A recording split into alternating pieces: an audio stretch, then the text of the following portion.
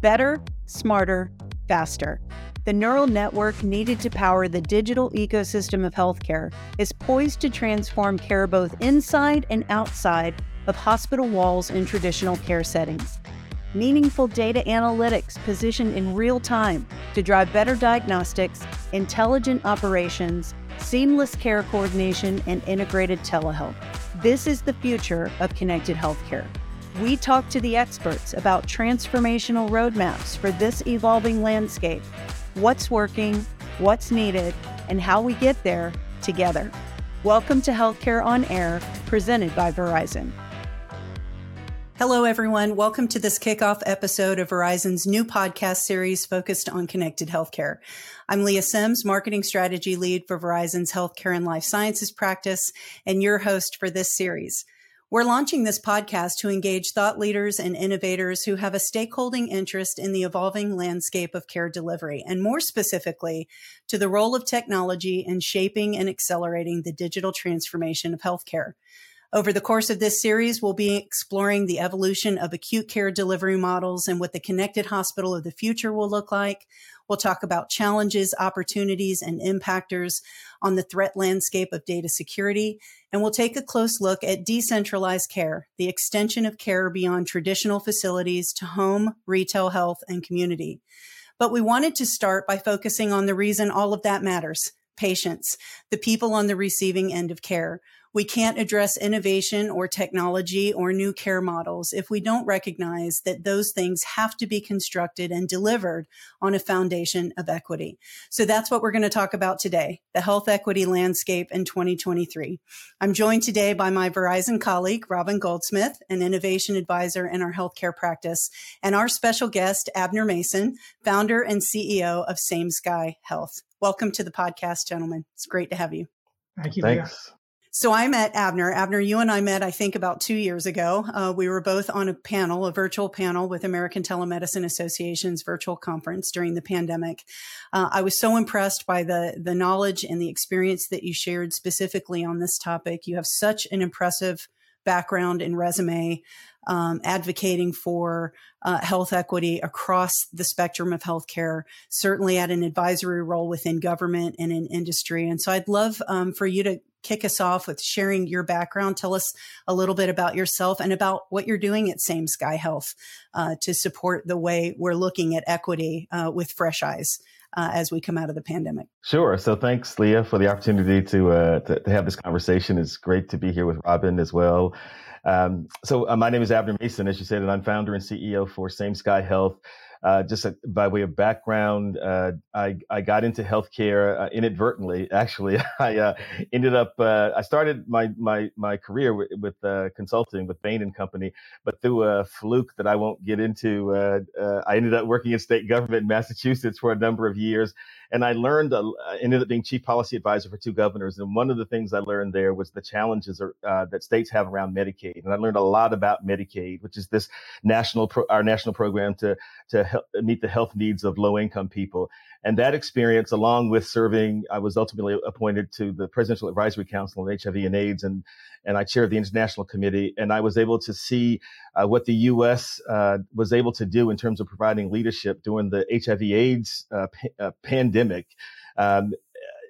Those two experiences together really changed my life and shaped my expectations about healthcare and what we can do. And that ultimately led me to create SameSky Health. And what we're doing here at SameSky Health is we're using a deep understanding of culture and technology to bridge the gap between our health system and what is increasingly a multicultural population, and also a population that's really impacted by the social determinants of health. So those two issues really define the work of SameSky Health. We want to bridge the gap for multicultural people, particularly low-income multicultural people, and we also want to bridge the gap for people who are impacted by the social determinants of health, and that includes all low-income people. And I know we're going to get into that, but we're using technology to build that trusted relationship. Our clients are primarily health plans, particularly Medicaid, but we work with other lines of business as well. And what we're finding is that if you can build that bridge, understand who people are at a deeper cultural level, use technology to engage them in the way they prefer, which is text messaging, you can navigate them in the care at the right time in the right place. And I know we'll get more into that, but that's what we're doing at SameSky Health. That's great. Thank you so much. Robin, can you tell our audience a little bit about you and what you do for Verizon? Sure, Lea. So great to be here. My name is Robin Goldsmith. I get to work as a health innovation principal here at Verizon. I've been here a little over 2 years, but I've been working in healthcare in a variety of capacities for about 15 years. So I think everyone would agree that we've seen this incredible time of change. And I think if there is a silver lining to the pandemic, and I know we're going to talk about this later, is it opened the door to a tremendous amount of innovation in healthcare that was needed, right, for many, many years. But I think the pandemic was the accelerant to look at, healthcare in the home. How do we change our environment? So it's an incredible, I think a sea change in healthcare we've seen in the past 4 years. But health equity is something that is top of mind for every healthcare system I speak to. And I have the privilege of speaking to our large enterprise health system clients across the country. And it's ubiquitous across the board. Everyone's really trying to figure out, how do we reach folks that need help, connect them with the right services? And like you said, Abner, technology and connectivity plays a big role in that. So, I'm incredibly excited to be at Verizon and what we can offer in this space. And, health equity, I'm glad we're kicking off this series with health equity because it is critically important with, how we approach, keeping everybody healthy. It's all about the patients, right? And reaching every patient in every population. So let's start with looking at, where we are realistically in 2023, right? So the American Hospital Association just published their annual environmental scan just a couple of weeks ago. I know that's a resource I refer to all year long, just chock full of really good insights and data, sort of synthesized and collected across a number of healthcare issues. And health equity is one of them, big section in there on health equity. And so, it's, even though there's a lot of focus on it, we're going to talk about, what's going on in the startup space, how much, our customers and partners and others across the ecosystem are now really zeroed in on it. But the reality is we have a long way to go. There's a lot to address. So Abner, I know you can really put some context around. But according to this most recent scan, life expectancy has dropped an average of 2 years for all demographic groups since 2019. So since prior to the pandemic, we've seen a drop in life expectancy overall, but the greatest drop in that has been seen in Indigenous, Black, and Latinx populations. The risk of COVID infection, hospitalization, and death is anywhere from 1.7 to 2 times higher for those patient populations. Uninsured rates overall right now are hovering around 11.8%, but they're 15% to 28% in Black and Latinx communities. And affording prescriptions is anywhere from 1.5 to 2 times more difficult in those communities as well. That's just the tip of the iceberg. But we've seen a lot of focus on it since the pandemic. For example, per this report, 72% of hospitals now report having at least one program or strategy to address social determinants of health in their communities. 84.2% of hospitals report that they are now screening for patients for their social needs. So there is a little bit of movement of the needle. The numbers don't look great from a health impact perspective, but we are seeing more focus on it. So Abner, I'm curious, what did we learn about marginalized communities from the pandemic that's brought this to light, that has now created such a focus on addressing these issues across the spectrum of social determinants of health? And how is this driving new approaches and programs that you're seeing come out of the health systems in general? It's a great question, Lea. So thanks for that. I think that you've described some of the statistics, but I think it's really important to recognize that we've known for a long time in our country that our healthcare system is not working as it should for everyone, that there are enormous disparities. And a lot of those disparities are around, racial groups and around urban, rural, high income, low income. So we've known that our healthcare system just wasn't working, but there was a lot of talk in the past, but there wasn't a lot of action. And I think what the pandemic did is that, it was a once in 100-year kind of thing,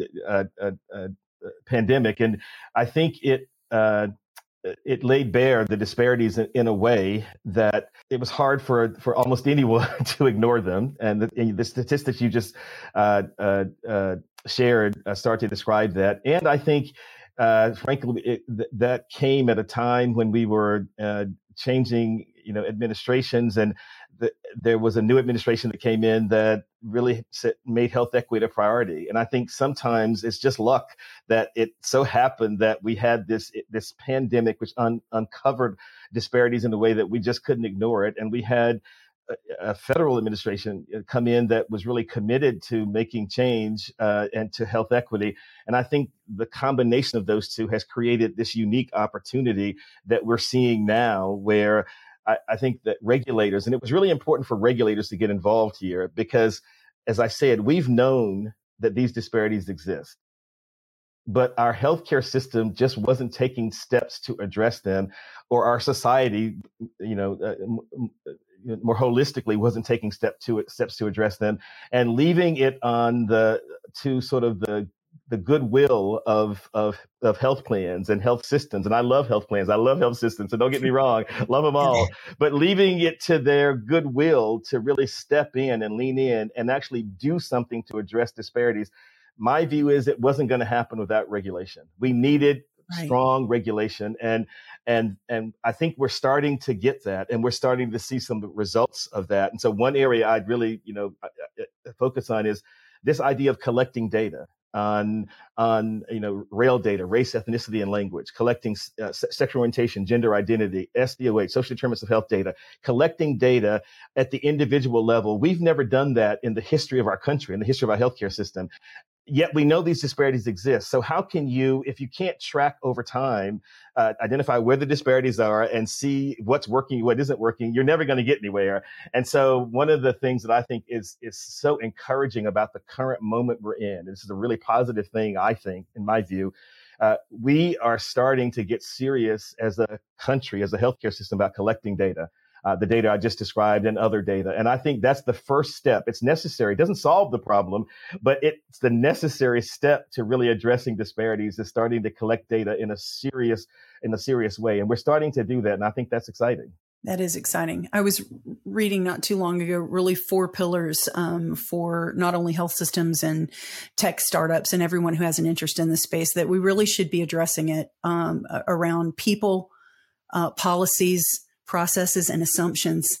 I wonder what your thoughts are there, but I think those are 4 big buckets when we think about disparities and how we're addressing, the representation of people, how many of those folks are in leadership and in key decisions to actually address these issues, and then policy changes, both regulatory and within organizations, but processes that need examination. But I thought that 4th one, assumptions, is a powerful one. What are the assumptions that we're making about this entire issue and where those impactors and pain points really are? Your thoughts on that?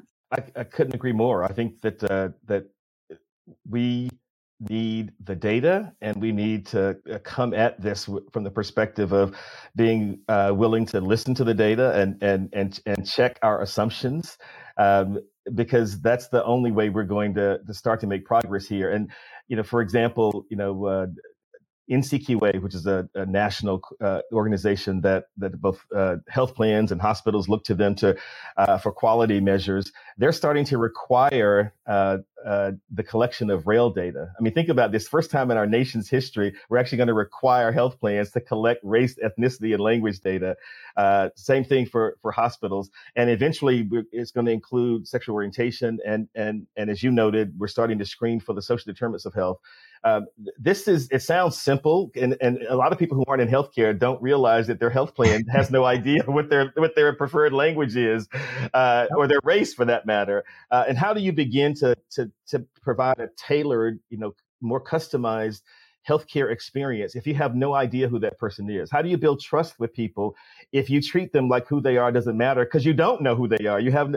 But we have the tools today to start to do that. But what we needed was policy, and I can't overemphasize this, I'm actually joyful about this. So I think what's really exciting is that we are entering this phase in the U.S. with our healthcare system, where for the first time we're going to be able to collect real metrics around disparities, and being able to do that is going to transform, in my view, how we address health disparities. If we can start to actually know where the disparities are, to measure them, to have metrics around them, we can start to target programs to address those disparities. And that's the beginning of all good things in terms of, health equity, in my view. So I think I don't want to be Pollyannish here. There's a lot of work to do, but we kind of not gotten serious until now. And what's exciting about the period we're in now is that we're getting serious about it, and regulators are requiring at both the state and the federal level, health plans and health systems to really start to collect this data.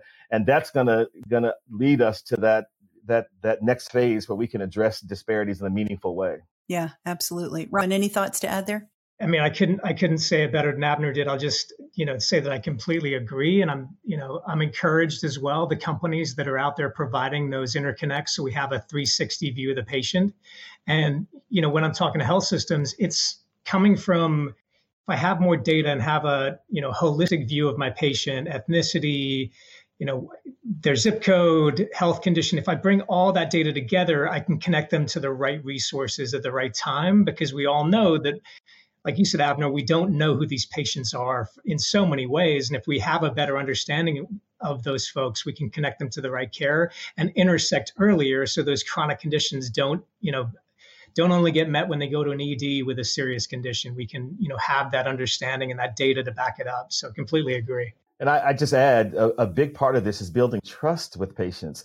Well, I think the other thing the pandemic taught us was that people don't necessarily trust the healthcare system or trust what they're hearing from, public health officials. And we've always known there's a trust issue in the healthcare system, particularly a lot of multicultural groups. African Americans have had a kind of, mixed history with healthcare and being treated fairly. And so it's always been a problem. But I think COVID exacerbated it. And so to me, what it means is that we need to do a better job, as Robin said, of understanding who that patient is, and treating people like who they are matters, which means having enough information on them that we get treated like we are unique. Robin and I are different. We have different life histories. For example, if we were in the same health plan up until now and still now, we'd get treated the same, even though you and I are totally different with different life experiences, different, abilities to engage in the healthcare system, different, the social determinants of health impact us differently. The plan would treat us the same. And when you do that, what you're saying is who we are, what makes us who we are doesn't matter. And that's not the way to build trust. And healthcare consumers have come to expect better. They get treated better by Netflix and Amazon. The rest of the economy treats people like who they are. If you and I were on the same Netflix account, I guarantee you we get offered different suggestions. But in healthcare, we haven't arrived there yet. The rest of the economy is ahead of us. So I think that's another lesson from the pandemic. We've got to personalize healthcare and build trust. That's it. Yeah. It's really important. That there's a different, to equate equity with same is probably one of those assumptions we need to break up. And the other thing that you said there, Abner, that I think is interesting is that if we are focusing on the whole person, their story, their journey, their fears, their concerns and trusts, then we're not just solving issues for patients who can't access care. We're also addressing patients who won't, because they're not always the same thing. And when we look at how technology is deployed, it's not just a matter of addressing the barriers of people, getting to care. It's also addressing some of those underlying issues, even deeper than social determinants, that will prevent them from, wanting to access care or seeking care through traditional channels. And if we can change the definition, it changes the dialogue, and then it opens up a whole different way of solving for the problem, I think. So you mentioned data, the importance of data, the collection of that, the integrity of that data, removing bias from that data so that we can really look at what's going on and how it's affecting patient populations. The AHA suggested in their environmental scan that data collection and use is one of the primary tactics that we should be deploying to address that. Cultural humility training, diversity and inclusion in leadership and governance, which we talked about earlier. Representation matters. matters in government in addressing the regulatory barriers, but it also matters in who's making decisions within business, within technology. And we're going to talk about our accelerator process here in a few minutes and how important that has been for representation in leadership and decision making and innovation and engineering, even where technology is concerned. But the other one that they mentioned is community partnerships, which I know you have a passion for, Abner. How important is that? And then you said at the front end, it's not just health systems and it's not just payers, as much as we love them and that we consider them the big, heavy boulder lifters of healthcare. Community partnerships are a critical piece of this. Can you share some thoughts or insights or, just some ways that you are seeing that work? I think one of the things, and I fear I'm being Pollyannish here. Maybe yes, there's a holiday, so maybe I'm feeling really good. That's So good. I'm being very positive, but I really there is another positive development that I see happening that really connects with community-based organizations. For the longest time, we've known, and this is the way our system has evolved. Medical care, clinical care is separate from social services.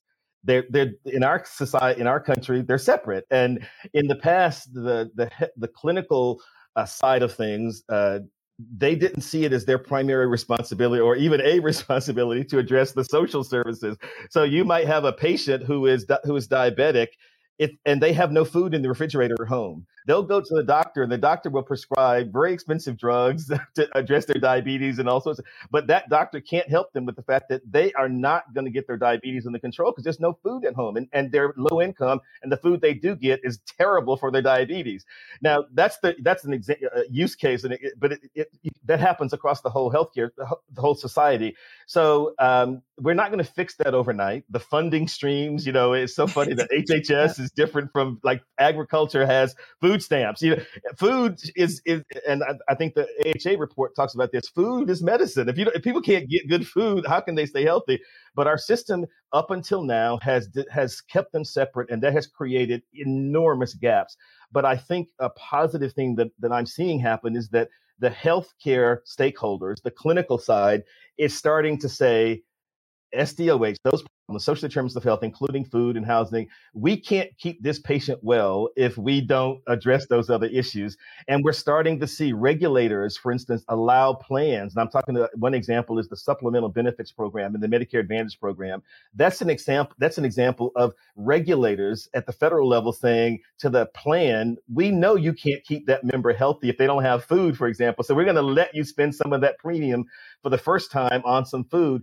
These are they're green shoots. It's early. These are new programs. But the fact that the clinical side is starting to put a toe in on the social services side and say, we need to do something because we won't be successful on the clinical side if we don't address those social. To me, that it is a sea tide of change that's happening. But it's happening so slowly that I don't think we realize. It's hard to see it, but I think it's happening and it's gaining speed. I have to say that I think the 30-day readmit rule, when that first came around, nudged the door open here, because I think that was the first time the clinical side of care really had to pay attention to what was happening with the patient post-discharge or at home or post their acute event, right? Like we need to be looking at potentially some other impactors that may be driving those chronic disease patients back into the emergency room within those 30 days. That's when, and I don't know if you saw the same thing, but that's when I started seeing a pivot towards paying attention to all of those other social determinants of health and drivers that were impacting. But of course, it was, to your earlier point, it was a regulatory pressure that that pushed that door open. And I think we've seen some things begin to move behind that that we're seeing now post-pandemic. And let me just add one quick thing about because you asked me about community-based groups. It's a wonderful thing that we have an enormous number of community-based organizations all across the country and communities across the country that can help address these social determinant of health issues. But we've got to figure out a way to pay them, because most of those organizations live hand to mouth. They live on grants, and the clinical side is, people probably always want more funding, but it's well funded relative to the social service side. And I don't think that we should medicalize, SDOH. So for instance, if someone's hungry and a food pantry in their neighborhood, in their community is, or some sort of food community-based organization is a better way to get them food than trying to have the hospital do it. Because if the hospital tries to get them food, it's going to cost 10 times more. And really, community-based groups are better positioned to provide a lot of those services. But we've got to figure out a way to knit together the clinical side as it comes to depend more on community-based organizations. You can't just say to those community-based organizations, we're going to send you people that you need to serve, but there's no money, there's no funding, there's no financial support. So that's an area I think we've got to work on as this good thing happens, that the clinical side starts to realize they need to address the social services side. Thank you for tuning in to our inaugural podcast. We're going to hit the pause right there and invite you to come back for episode 2, where I continue this conversation with Abner and Robin on the topic of health equity. We're going to pivot and talk about technology and how it can be both a barrier and a bridge to equity challenged people and communities. As a reminder, you can subscribe to this podcast through Spotify and iTunes and through our partner Market Scale. And if you want to know more about how Verizon is accelerating the digital evolution of health, how we're bringing technology and capabilities into these access communities, you can find us at verizon.com/healthcare. Thanks for joining us, and we'll see you next time.